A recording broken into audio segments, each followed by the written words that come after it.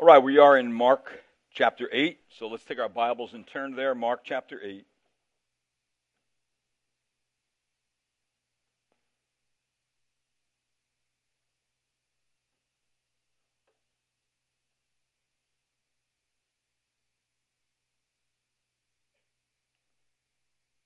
Mark chapter 8, we'll be looking at verse 27 through 33.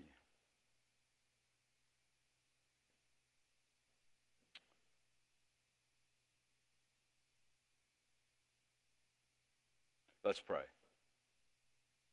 Lord, I do thank you this morning for another gracious opportunity to be in your word. Not everybody has that privilege. So, Lord, let us seize the moment, especially because the days are evil. And so, Lord, please speak to us from the Word of God this morning. You know our deep needs, the deep needs of our heart. And I pray, Lord, that you would speak to those and anything else that's going on in us that we need to understand so we can correctly understand you. I pray, Lord, you would adjust our thinking. You would rebuke our sin. And that, Lord, you would establish us on firm ground when it comes to understanding not only who you are, but what you came to do. And I pray, Lord, that we would stand on that biblical foundation every day until the day we die. And I pray this in Christ's name. Amen. Okay, this morning we are looking at a message that the Lord communicates to his disciples concerning the necessity of knowing the meaning of Messiah. Now, we have been looking already at some of the marks of spiritual blindness, and of course some of the antidotes, so one doesn't have to remain in a state of dull-mindedness concerning spiritual matters. Today, Jesus will continue to teach his disciples by bringing to their attention the spiritual truths that Judaism had buried and pushed aside. Now, just to jog your memory, the elders, the chief priests, and the scribes had spent so much time trying to build a fence around the scriptures so that they would not break the scriptures. But that strategy actually moved them farther and farther away from the Word of God, which in turn led them into sinful hypocrisy and ultimately false worship. Now, back in Mark chapter 7, and just turn back there for a moment just to get the background of this, Jesus accused these groups of two things. In verse number 6 of chapter 7, he accused them of lip service without heart. And of course, that's hypocrisy. It says in verse 6 of Mark 7, and he said to them, rightly did Isaiah prophesy of you hypocrites, as it is written, this people honors me with their lips, but their heart is far away from me. See, their lips give the external impression of devotion, but their hearts and lives are a great distance from God. And the basic meaning of a hypocrite is really someone who answers to a set conversation, or an actor on a stage, or better put, someone who is scripted. They have it all written out, so when they say it in the right way. We don't have that privilege in everyday life. So then, one whose life is a piece of acting without any sincerity behind it.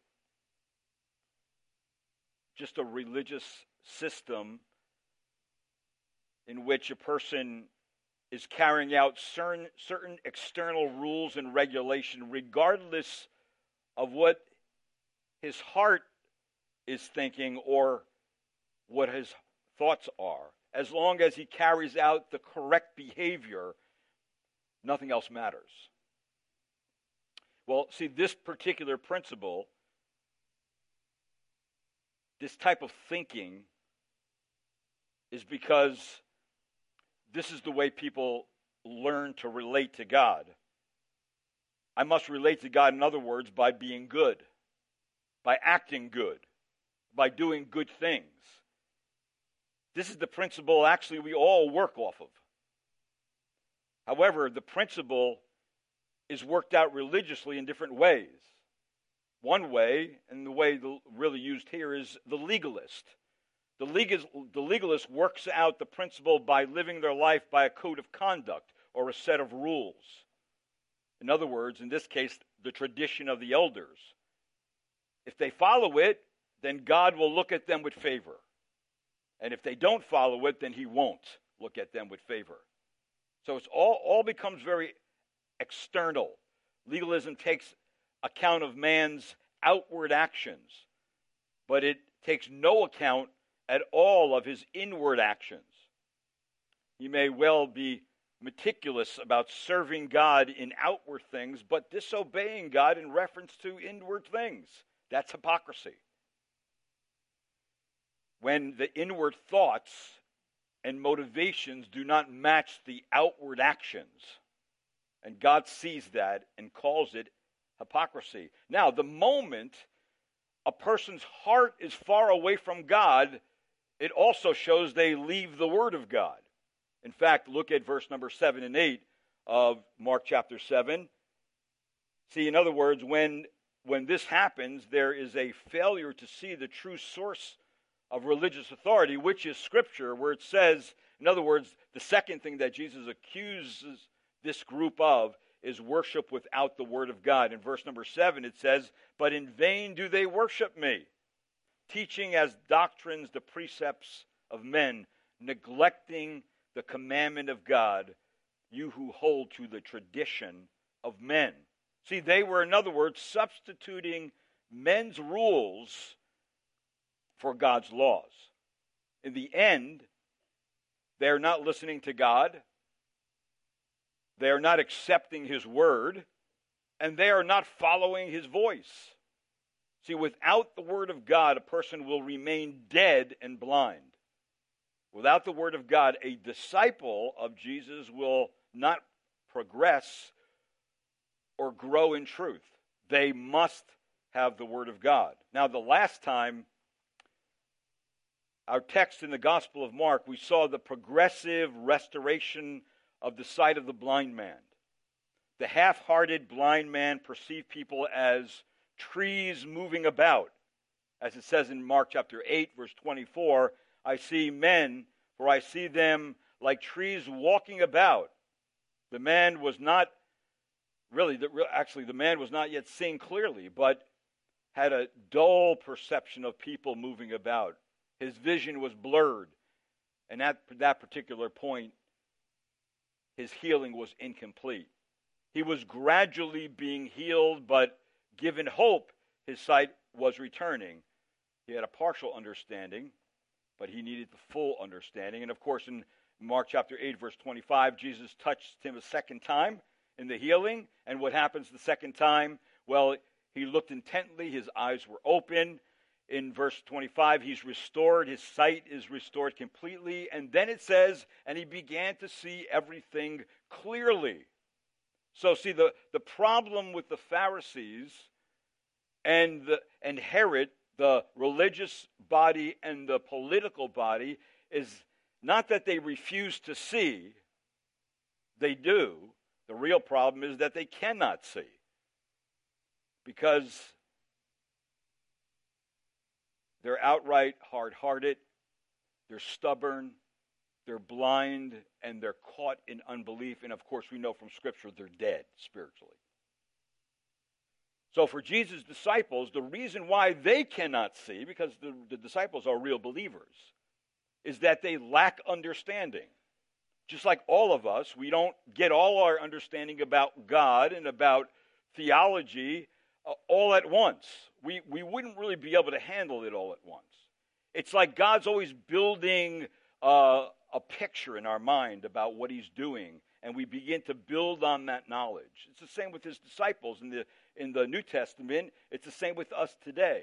See, the healing of the blind man before the eyes of his disciples also shows the gradual healing of the disciples' partial spiritual blindness. The disciples still see Jesus vaguely, yet there was an atmosphere of hope presented to them, showing them they can be spiritually healed, but gradually and with some difficulty, but it will come, as long as they remain willing followers of Jesus Christ. You cannot do it alone. So, however dull and blind they may be, and however dull and blind we may be spiritually, if we continue to follow Jesus along the way, there will be multiplied by God the meager resources for our understanding. God will bring us to the place that we understand. In other words, Jesus' immediate disciples cannot gain full sight until they are given more knowledge of Jesus' person and his mission. The disciples saw dimly in a glass with the dust of traditional ways overlaying that glass. Their understanding of Jesus was warped. It was warped by the current religious thought and the political atmosphere. So what does Jesus do in this context today? Jesus begins to correct their understanding of him. He wants to move them out of where they're from. And the reason why is because the scribes and Pharisees had actually removed the authority of the Word of God out from it to something else. In fact, it says in Scripture, they invalidated the Word of God. And so what happens is when someone invalidates the Word of God, then it's no longer able to change someone if it's not available to them or if it's distorted by someone. So the true religion can never be the product of man's mind. True religion should not be mistaken for mere outward observance and religious acts. The real deception is making the man-made rules or the outward appearance of doing something right as if it is teaching that comes from God. That's where the deception comes in. So we will see that Jesus' disciples lacked true understanding when it came to seeing their own dull-mindedness, their hard heart, and their misconception of Jesus. That Jesus is, because he's a good teacher, he's patient with his disciples. He's patient with his dull disciples, and he doesn't give up on them. And so the reason why he doesn't is because no person sees all of God's truth all at once. And the reason for that is spiritual growth is gradual. So you have to stick at it. You have to stay at it. You have to persevere in it. And the reason why we don't get it all at once is because the discoveries of the riches of Christ are inexhaustible. We can't exhaust theology. We can't exhaust what we need to know about who God is. All right, so at that particular point, we're going to look at our text beginning in chapter 8, verse number 27 onward. Now, it says this in verse 27, Jesus went out along with his disciples to the villages of Caesarea Philippi, and on his way, he questioned his disciples. Let me just stop right there. So Jesus, what he wants to do is correct his disciples' view of who he really is. And so Jesus takes his disciples to the villages of Caesarea Philippi. Now, Caesarea Philippi was outside of Galilee. it was not in the territory of King Herod. It was actually in the territory of Philip. And it was here that Philip built a temple to the godhead of Caesar, the Roman emperor, the ruler of the world, who was regarded as a god. So the two names are brought together in our text, Caesar and Philip, which we get Caesarea Philippi, meaning that Philip had donated or given something over to Caesar as a gift. Now, along the way, Jesus poses a question to his disciples. Now, remember, disciples, when I'm talking about disciples, I'm talking about followers of Jesus. I'm talking about serious followers of Jesus. I'm talking about people who are learners. They want to learn. These are not people digging in anymore. These are people who want to learn. These are his real disciples. Before he goes on this walk with his disciples, he sends the blind man back home. Now remember, the blind man now has 20/20 spiritual or 20/20 vision, physical vision. And so thank you very much for that, Lord. I have the vision. And notice what it says in verse 26. And he sent him to his home, saying, do not even enter the village. So after he healed the blind man, he says, no, don't go into the village. In other words, don't come with us. Now, why would the Lord say that to him? Well, it's quite obvious once we look at the text that Jesus wants no distractions while he is with his disciples. Time is getting short. He needs to teach his disciples everything they need to know. And so the question he is about to ask them is far too important to compete with distractions. And of course, the blind man being healed would have been a great distraction. And so he sends them back to his home, and he takes his disciples with him to the village of Caesarea Philippi. And then notice in verse 27, because now there's a Q&A going on with Jesus and the disciples, a question and answer. And notice what he says in the end of verse 27 of chapter 8. He says, who do people say that I am? And of course, Jesus is asking quite literally, whom do they say me to be? Of course, Jesus is not asking for information. He wants his disciples to state the incorrect opinions of who he is and compare them with their own conviction of who he is. So this is kind of a prerequisite question. And so what's the answer to the question? In verse number 28, the disciples begin to give the scuttlebutt about who people were saying or what people were saying about Jesus. And what were they saying? Verse 28, and they told them saying, some were saying you're John the Baptist. Of course, King Herod, remember, he clamped onto that one, and he thought John the Baptist had come back from the dead to haunt him. All right, so, but that was in the atmosphere of the day. And then another group said, no, he's Elijah. All right, and remember, Elijah was prophesied to come back before Messiah would come. So that was in the thought of the people of the day. And then, of course, others said in verse 28, one of the prophets. And why did they say that? Because an Old Testament prophet was a person who received a fresh message from God and then delivered that message to the people. And, of course, Jesus' message was definitely fresh, and it was a message that had authority that caught the people's attention. And so they were saying that he must be one of the prophets, come back. Now, what the Pharisees and the Jewish leadership and King Herod and the general population are saying about Jesus were all wrong. Yes, they are all noticing that Jesus is definitely special.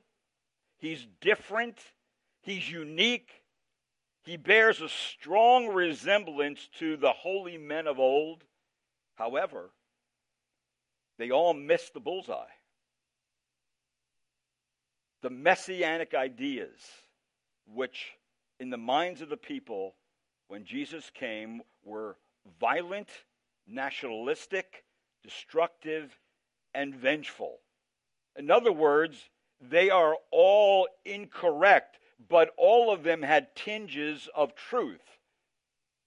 Now, they have concluded, like the naturalist and the modernist and the postmodernist of our time, that Jesus was just a good man, just a good moral teacher, just a prophet. Now, these are often repeated misrepresentations of Christ in our own day. And the point being this, that if you get Jesus wrong, you get it all wrong. If you get Jesus wrong, you get it wrong. So what is Jesus doing here? He doesn't want his disciples to get him wrong. When one has a false perception of Jesus, it just shows how very, very blind they are, how dead they are to spiritual realities. See, Jesus cannot be dismissed as a good moral teacher like Buddha and Confucius. Jesus does not allow this option or any other option. So that's what's going on there. And so that's the answer to the question. They say these things. And then the second question comes up in verse number 29. And notice what it says. And he continued by questioning them, his disciples, but who do you say that I am? This is where he's getting where the rubber meets the road. Because it really doesn't matter what anybody else is saying about who I am. If you are my followers, if you are my disciples, if you believe in who I am, who do you say that I am? So see, do you see what Jesus is doing here? He is going from the general to the specific. His question is now very, very personal. This question is addressed to his own 12 disciples. He is saying, on your part, over against all the other opinions of who I am, who do you say I am? See, that's the real question. That's the question for you and I too. Jesus wants a confession of the lips. But there's only one correct answer. There's only one correct answer, and it must also be accompanied by a conviction of the heart. He's not just asking for externals here. He's asking for heart conviction. One can say true words without the conviction of the heart. Lip confession must accompany conduct, deeds, and a continual desire to follow Jesus Christ. If you remain wrong about who Jesus really is, you're still in unbelief, even if you had good intentions. Many people with good intentions could be wrong if they're not adjusted by what is the standard. And the standard here is the Word of God. In other words, if somebody doesn't believe who Jesus really is, about what the Bible says about them, they are still in their sins. They are still under the condemnation of their sins, and they are still under the wrath of God. So what's the answer to this question? And of course, Peter, being the spokesman for the disciples, answers that question in verse 29. And he says this, Peter answered and said to him, "Thou art the Christ. Thou art the Christ." See, Peter saw the homeless Galilean carpenter as the Messiah. And of course, the Greek way of saying Messiah is the Christ. Christ means Messiah. The anointed one from the Old Testament, the Son of God. So is Peter's answers correct? Yes, his answer's correct. Now, the Gospel of Matthew adds to this a bit, because Matthew says it like this: "You are the Christ, the Son of the living God." And Jesus answered him and said to Peter, "Blessed are you, Simon Bar-Jonah, For flesh and blood has not revealed this to you, but my Father in heaven. Now, Matthew adds that for this reason, because the source of all truth is heaven. The Word of God comes down to us from heaven and is written by holy men of God, picked by God, so the truth comes out of the Word of God, out of the words in the Word of God. So this truth about who Jesus is could never come from religious systems that are apostate and the political realm. It must come from a divine source, and the divine source is God. In fact, the word Christ is not a name, it is a title. Jesus is the one and the only one who received the sacred anointing by God for the great office of Messiah, who of course was promised in the Old Testament. So see, the question is this your confession? Is this your conviction of your confession? Jesus cannot be ignored anymore. Jesus cannot no longer be just an addition to what you are already believing. Some falsely think that Jesus can be venerated alongside of Mary, his mother, and the saints as if they are equals. There is no one like Jesus Christ. He cannot be compared to anyone. In fact, the tragedy is that so many who acknowledge the beauty of his character, the wonderful example of his life, and the marvelous wisdom of his teaching have no concept of who he really is. You can appreciate all those things and write upon all those things and yet get it wrong. See, thinking of him, Jesus, only as the carpenter of Nazareth or the man from Galilee, or to view him as some great religious teacher or moral leader is not enough. No person can receive the salvation that comes through Christ without recognizing him as the eternal Son of God, the very promised Messiah. All right, Peter had the right answer. You may be able to give the right answer too. But here's the warning Jesus gives in verse number 30, chapter 8. Notice the warning. Now, this is right after Peter's pronouncement. He warned them to tell no one about him. Why does he say that? Well, you know why he says that? Well, first, he says it because they really didn't know what messiahship really meant. Jesus is going to tell them. And secondly, he says that to them because they didn't understand the real mission of the Messiah, and that was very necessary to continue to grow in Christ's likeness and grow in their knowledge of what God has done. So what does Jesus do?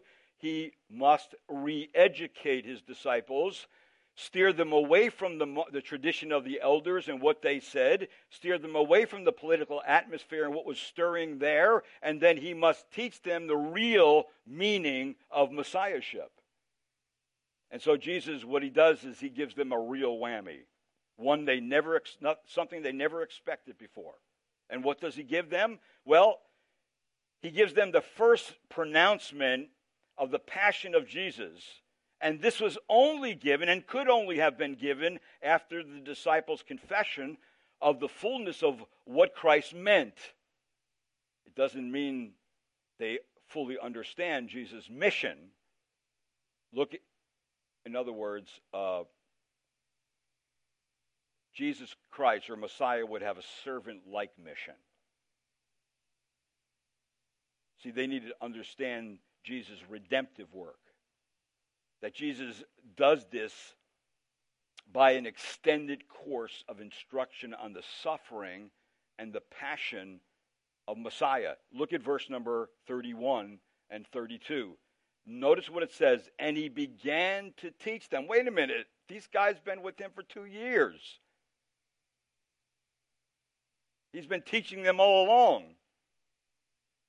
They still have not understood this yet. Of course, it wasn't time yet. Remember, spiritual growth is gradual, and spiritual growth is actually adjusted by more teaching. So it says in verse 31, and he began to teach them that the Son of Man must suffer many things and be rejected by the elders and the chief priests and the scribes and be killed, and after 3 days rise again. And then in verse 32, and he was stating this matter plainly, it says in the Word of God. Remember, Jesus was speaking in parables. He was speaking in a veiled manner, but now, on the very matter of his mission, he speaks downright plainly, and they still don't get it. So how thick could we be when it comes to spiritual things? I think that we're pretty thick. Yeah, thank the Lord, we have the Spirit of God that leads us into truth and enables us and helps us, but he doesn't do it apart from the Word of God. If you shove the Word of God aside, the Spirit of God is not going to be able to teach you the truth because it comes from the Bible. He's going to lead us into the truth that has already been written in Scripture.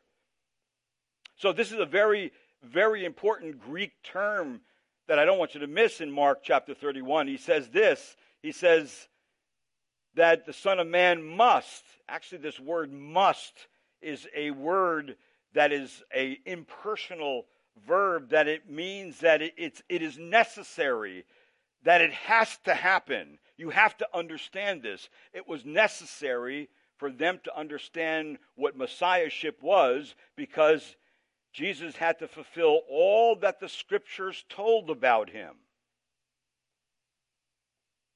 So it's at this very crucial moment, after Peter's pronouncement that Jesus is the Messiah, at that point, Jesus begins to teach them what it really meant to be Messiah.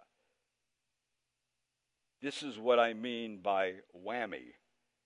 Because the disciples, along with the religious leaders, the chief priests, and the scribes were the experts in rabbinical tradition and the Old Testament, missed the most crucial component found in Scripture about Messiah. And what is that component? That the Messiah would suffer and die. How could you miss that? If you're supposed to be teaching the Word of God, how could you miss that? Well, they did. And if you miss that, you miss the mission of Jesus Christ. If you miss that, you miss everything. If you don't understand that, you can't even be saved. You can't even have a relationship with God. So, notice again, in verse 31 of Mark chapter 8, it says, what must happen to the Messiah? What must happen to Jesus? Well, the first thing in verse 31, he must suffer many things. That's the gospel, right? Well, what's the scripture that tells us of that in the Old Testament? Now, you could either listen or turn to these passages, but in Isaiah chapter 50 and verse number 6, it says this, I gave my back to those who strike me, and my cheeks to those who pluck out my beard. I did not cover my face from humiliation and spitting. In other words, this is a prophecy of Jesus that he was going to suffer as a suffering Messiah, as a suffering servant before God. And then Isaiah 52 and 53 tells us a lot of information about what happened with Jesus. Actually, chapter 50 on to verse number chapter 53 and 4 tells us some of the things that Jesus would suffer. Just like in Isaiah 52 verse 14, just as many were astonished at you, my people, so his appearance was more marred than any man, and his form more than any of the sons of men. So Jesus would become the Abed Yavah, and that would be simply translated the servant of the Lord. Wait a minute. We don't have the picture of a Messiah, of a king being a servant. That doesn't make sense. A king has servants. The king is not the servant. No, that's what you missed. That this king, called Jesus Christ, is first a servant. He has come not to be served, but to serve. That's what they missed. And that becomes the important thing that we cannot miss, that he must suffer many things. And then notice a second thing in Mark chapter 8 and verse number 31. He must be rejected by the elders and the chief priests and the scribes.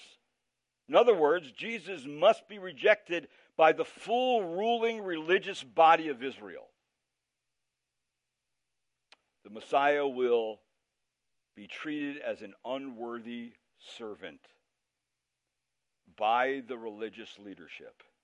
And it says in Isaiah 53:7, he was oppressed and he was afflicted before his shearers. As a sheep goes to the slaughter, that's how Jesus was. And so he was definitely rejected. And then another thing in Mark 8:31, he must be killed. All right, he must be killed by the religious and political systems of his day. He also must be killed according to Scripture. He must die as the Lamb of God. He must be a sacrifice in accord with the Old Testament sacrifices. The sacrifice, which means substitution, redemption by the blood of God's Son, and the cleansing of the soul from guilt. So in other words, the Messiah, the servant of the Lord, will be killed like a common criminal. He'll be killed like a common criminal. And of course, where do we find that? We find it again in Isaiah, the prophet Isaiah, chapter 53, verse number 10, where the Bible says, "But the Lord was pleased to crush him, putting him to grief, if he would render himself as a guilt offering." And of course, a guilt offering had to be killed. And then in verse 11 of Isaiah 53, as a result of the anguish of his soul, he will see it and be satisfied by his knowledge. The righteous one, the servant, will justify the many as he will bear their iniquities. Remember, the Old Testament sacrifice, they had to bear the iniquities of the sins of the priests and of the people. And then, of course, in Isaiah 53, verse 12, it says, "Because he poured out himself to death and was numbered with the transgressors, yet he himself bore the sins of many and intercede for the transgressors," or for the sinners. So, in other words, the punishment for sin before Almighty God was death. And if Jesus was to save his people, it would be necessary for him to make full payment for their sin. It would be necessary for that to happen. So the bloody sacrifice of Jesus, that is the crucifixion, as the Lamb of God, led to the slaughter, was still hidden from Peter. And the reason why it was still hidden from Peter is because he's still thinking of the Messiah by his power. That the kingdom of God would break through any minute on the human scene and take over. That's how Peter was still thinking. And Jesus was connecting messiahship with suffering and death, and the idea of a Messiah suffering and dying staggered the disciples. It shook them to say, we didn't get that from the Old Testament. And the reason why they didn't get it is because they weren't being taught it by the religious leadership, because they had invalidated the Word of God. But there's something else it says about something that must happen to Jesus. And this is the most shocking of all of it in verse number 31. "And he must after 3 days rise again." The Messiah will do something quite unexpected and, yes, impossible and never heard of. He will defeat the greatest enemy of humanity, death. And he will rise from the dead. And, of course, we know from the Word of God that he will defeat death. He will defeat Satan. And then he will ultimately ascend into heaven, where in heaven he is interceding for his disciples. And he is waiting for the day that he will come back again. See, that's what's going on right now. So that even the program of God is not done, but here he must rise again. That the body of Messiah could not lay in the grave and rot. It must rise from the grave. And just as the Old Testament says, death did not mark the end of Jesus Christ. On the third day, he did rise from the grave. As Psalm 16 verse 10 tells us, for you will not abandon my soul to Sheol, nor will you allow your Holy One to undergo decay. It already said in the Old Testament that the Messiah would not rot in the grave, but actually rise from the grave. In fact, this remains the confession of the church. The Apostle Paul tells us in 1 Corinthians, he says, for I delivered to you as the first importance what I also received from God. And what was that? That Christ died for our sins according to the Scriptures, and that he was buried and he was raised on the third day. How? According to the Scriptures, according to the Old Testament. There was no New Testament yet. So it was all done based on the Old Testament, which was kept from them because the religious leadership pushed it aside. So the person and mission of Messiah must match the Old Testament Scripture, which it does. And so this is the great truth. This is the great necessity that the disciples needed to know to be able to continue to follow him and then finally to continue to minister on his behalf. So what's the reaction of Peter? Well, look at chapter 8, look at verse number 32. Here's the reaction of Peter in the middle of the verse. And Peter took him aside and began to rebuke him. Now, could you imagine that? Peter, the student, pulls Jesus, the teacher, aside and gives Jesus a well-meaning, strong urging that the path of suffering would not have to happen to him. And he was just giving out what everybody was thinking. That doesn't have to happen. But how does Jesus respond to him in verse number 33? You know what Jesus does? He calls Peter Satan. That's what he does. Look what it says, verse 33. But turning around and seeing his disciples, he rebuked Peter and says, get behind me, Satan. Why does he do that? Well, if you remember, after Jesus' commissioning, Jesus was tempted by Satan in the wilderness, and the bottom line of Satan's temptation was to get Jesus to take the easy road and bypass the cross. Remember what happened? Jesus took Jesus up to the pinnacle, right? And he showed him the kingdoms of the world, and he said, these kingdoms could be yours. Just bow down and worship me. So see, Satan's proposition was in Matthew 4, God has turned all these kingdoms over to him, and he is willing to turn them over to Jesus if Jesus will place himself under Satan. Just one little act of worship. That's all I'm asking for. Just worship me, and I will give all these things without suffering and without pain, without crucifixion. Just a little worship, and it's all yours, Jesus. Remember that temptation. Well, God's will, according to the Old Testament, was that Jesus would achieve the kingdoms through God's ordained method. And what was that method? Through a long, bitter road of suffering and finally his death on the cross and then resurrection. See, Satan chose to put his poisonous fangs into Peter's mind and to produce this, a false understanding of Jesus and his mission. And that is what his job is today too. If he can keep you away from the Word of God, if he can keep you from not understanding who Jesus is and what he's actually done, and how a person could be made right with God based on the death and the suffering and the burial and the resurrection of Jesus, because he was the Lamb of God who took away the sins of the world. If Satan could keep you from that, then he's done his job. And that's what he's doing. And so, in other words, the Lord doesn't want us to be in a place where we don't understand the most significant thing about his message.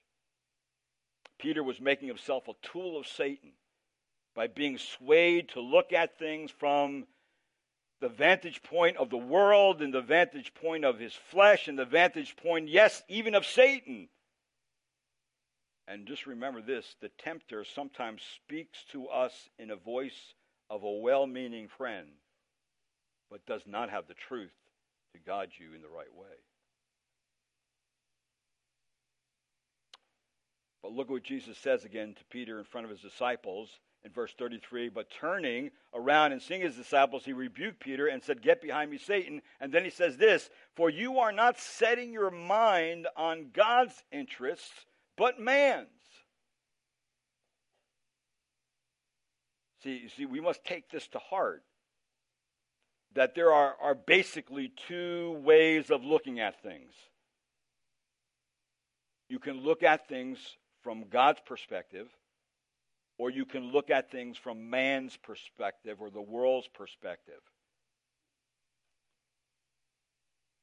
See, we therefore need to make sure that our good intentions, our words, and our actions agree with God and not the enemy's.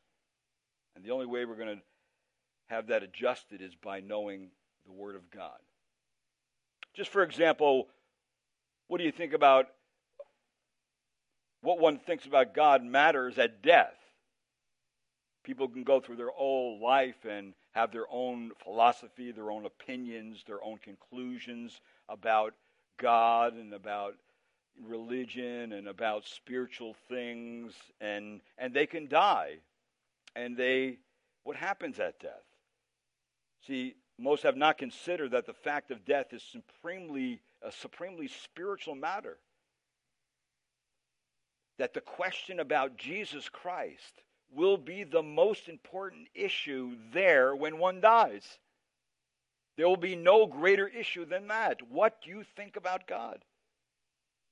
What you understand Jesus, who Jesus is and what he has done, that's going to be the most important issue. And do you have a relationship with him? Are you truly forgiven? Have your sins really been washed away? And are you one of his disciples that he's going to take and welcome into his kingdom? That's the most important thing for any one of us to understand.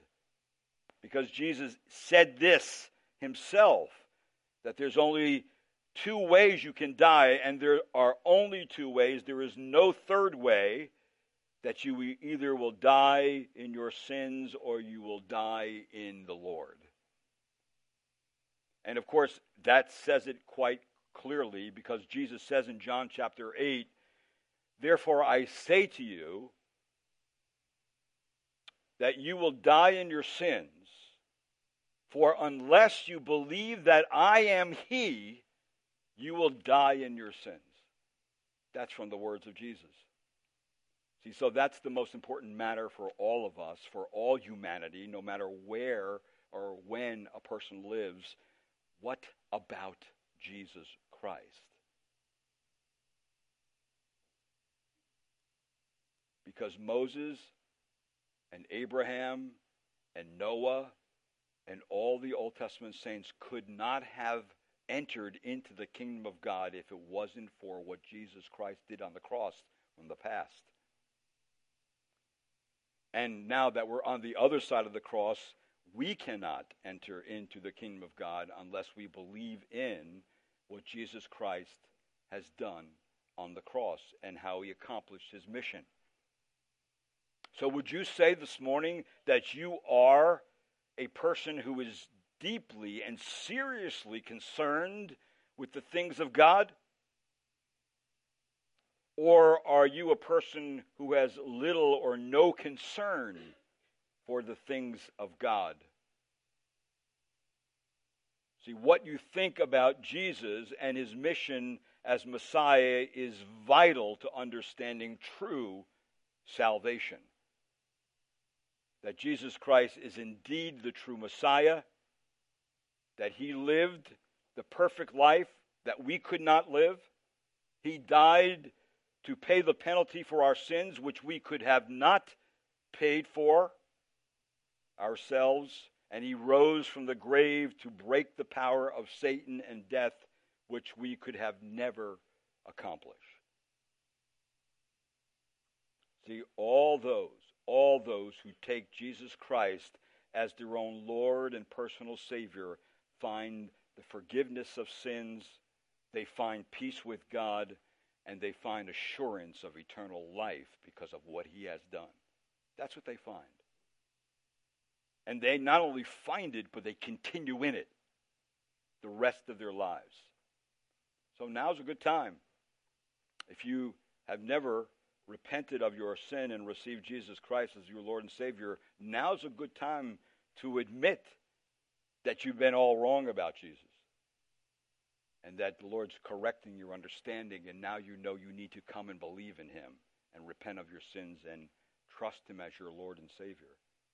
Today is also a good time to recommit yourself as a believer and your family to serve the Lord wholeheartedly. To serve the Lord as a follower of Jesus Christ. That there's nothing that's going to prevent you from following Christ. There's nothing that's going to stop you from following the Lord. And that you endeavor to be a sober-minded, serious disciple of Jesus Christ. And are willing and desirous to take that message and to tell it to your friend that doesn't know it, and to your neighbor who doesn't know it, and to your family member who doesn't know it. And believe me, if they don't know it, the world's not going to give it to them. Politics is not going to give it to them.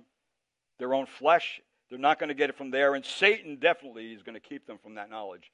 You are the one who must take the light of the gospel to your friends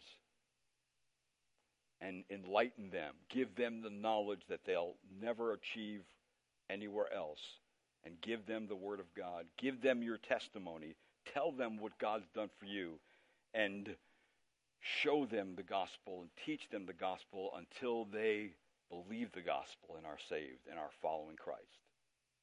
Let's pray that you and I would be those kind of messengers to be able to see that happen. And believe me, if you don't know Christ today, today's the day to come. Don't put it off. You're not guaranteed tomorrow. You're not guaranteed anything. You're not guaranteed the next minute. So what you believe about Jesus Christ and where you stand with Jesus Christ is vitally important for you and for the whole world. Let's pray. Lord, I do thank you this morning for your word. I thank you, Lord, that contained in it is the very truth that we all need to understand your work, who you are. And Lord, we know from this passage that you are concerned about your disciples on what they understand about you. And I pray, Lord Jesus, that it would not be true of us that we don't understand, but it would be true of us that we do. And I ask you, Lord Jesus, as we do, that we would become faithful disciples of you, who's able and willing to take the message of the gospel to those who have never heard it. And Lord, bless us with a continued desire to grow in knowledge and wisdom of Jesus Christ. And Lord, even this morning, as we think about the Lord's table that we're going to partake of in a few minutes, that this Lord's table is just for your disciples, just for those who understand, just for those who are anticipating your return and the work that you've done already in their behalf. So I pray, Lord, you would bless our time as we gather around the Lord's table. Lord, help us to see our own sin and confess it. Lord, enable us to continue to desire to grow. And Lord, I pray that we would even leave rejoicing that the truth came to us. Through, even though all the obstacles that could have prevented us, it came to us. That's only your grace, Lord. And thank you for that. And so bless our time now as we think about and partake of the Lord's table. And I pray this in your name. Amen.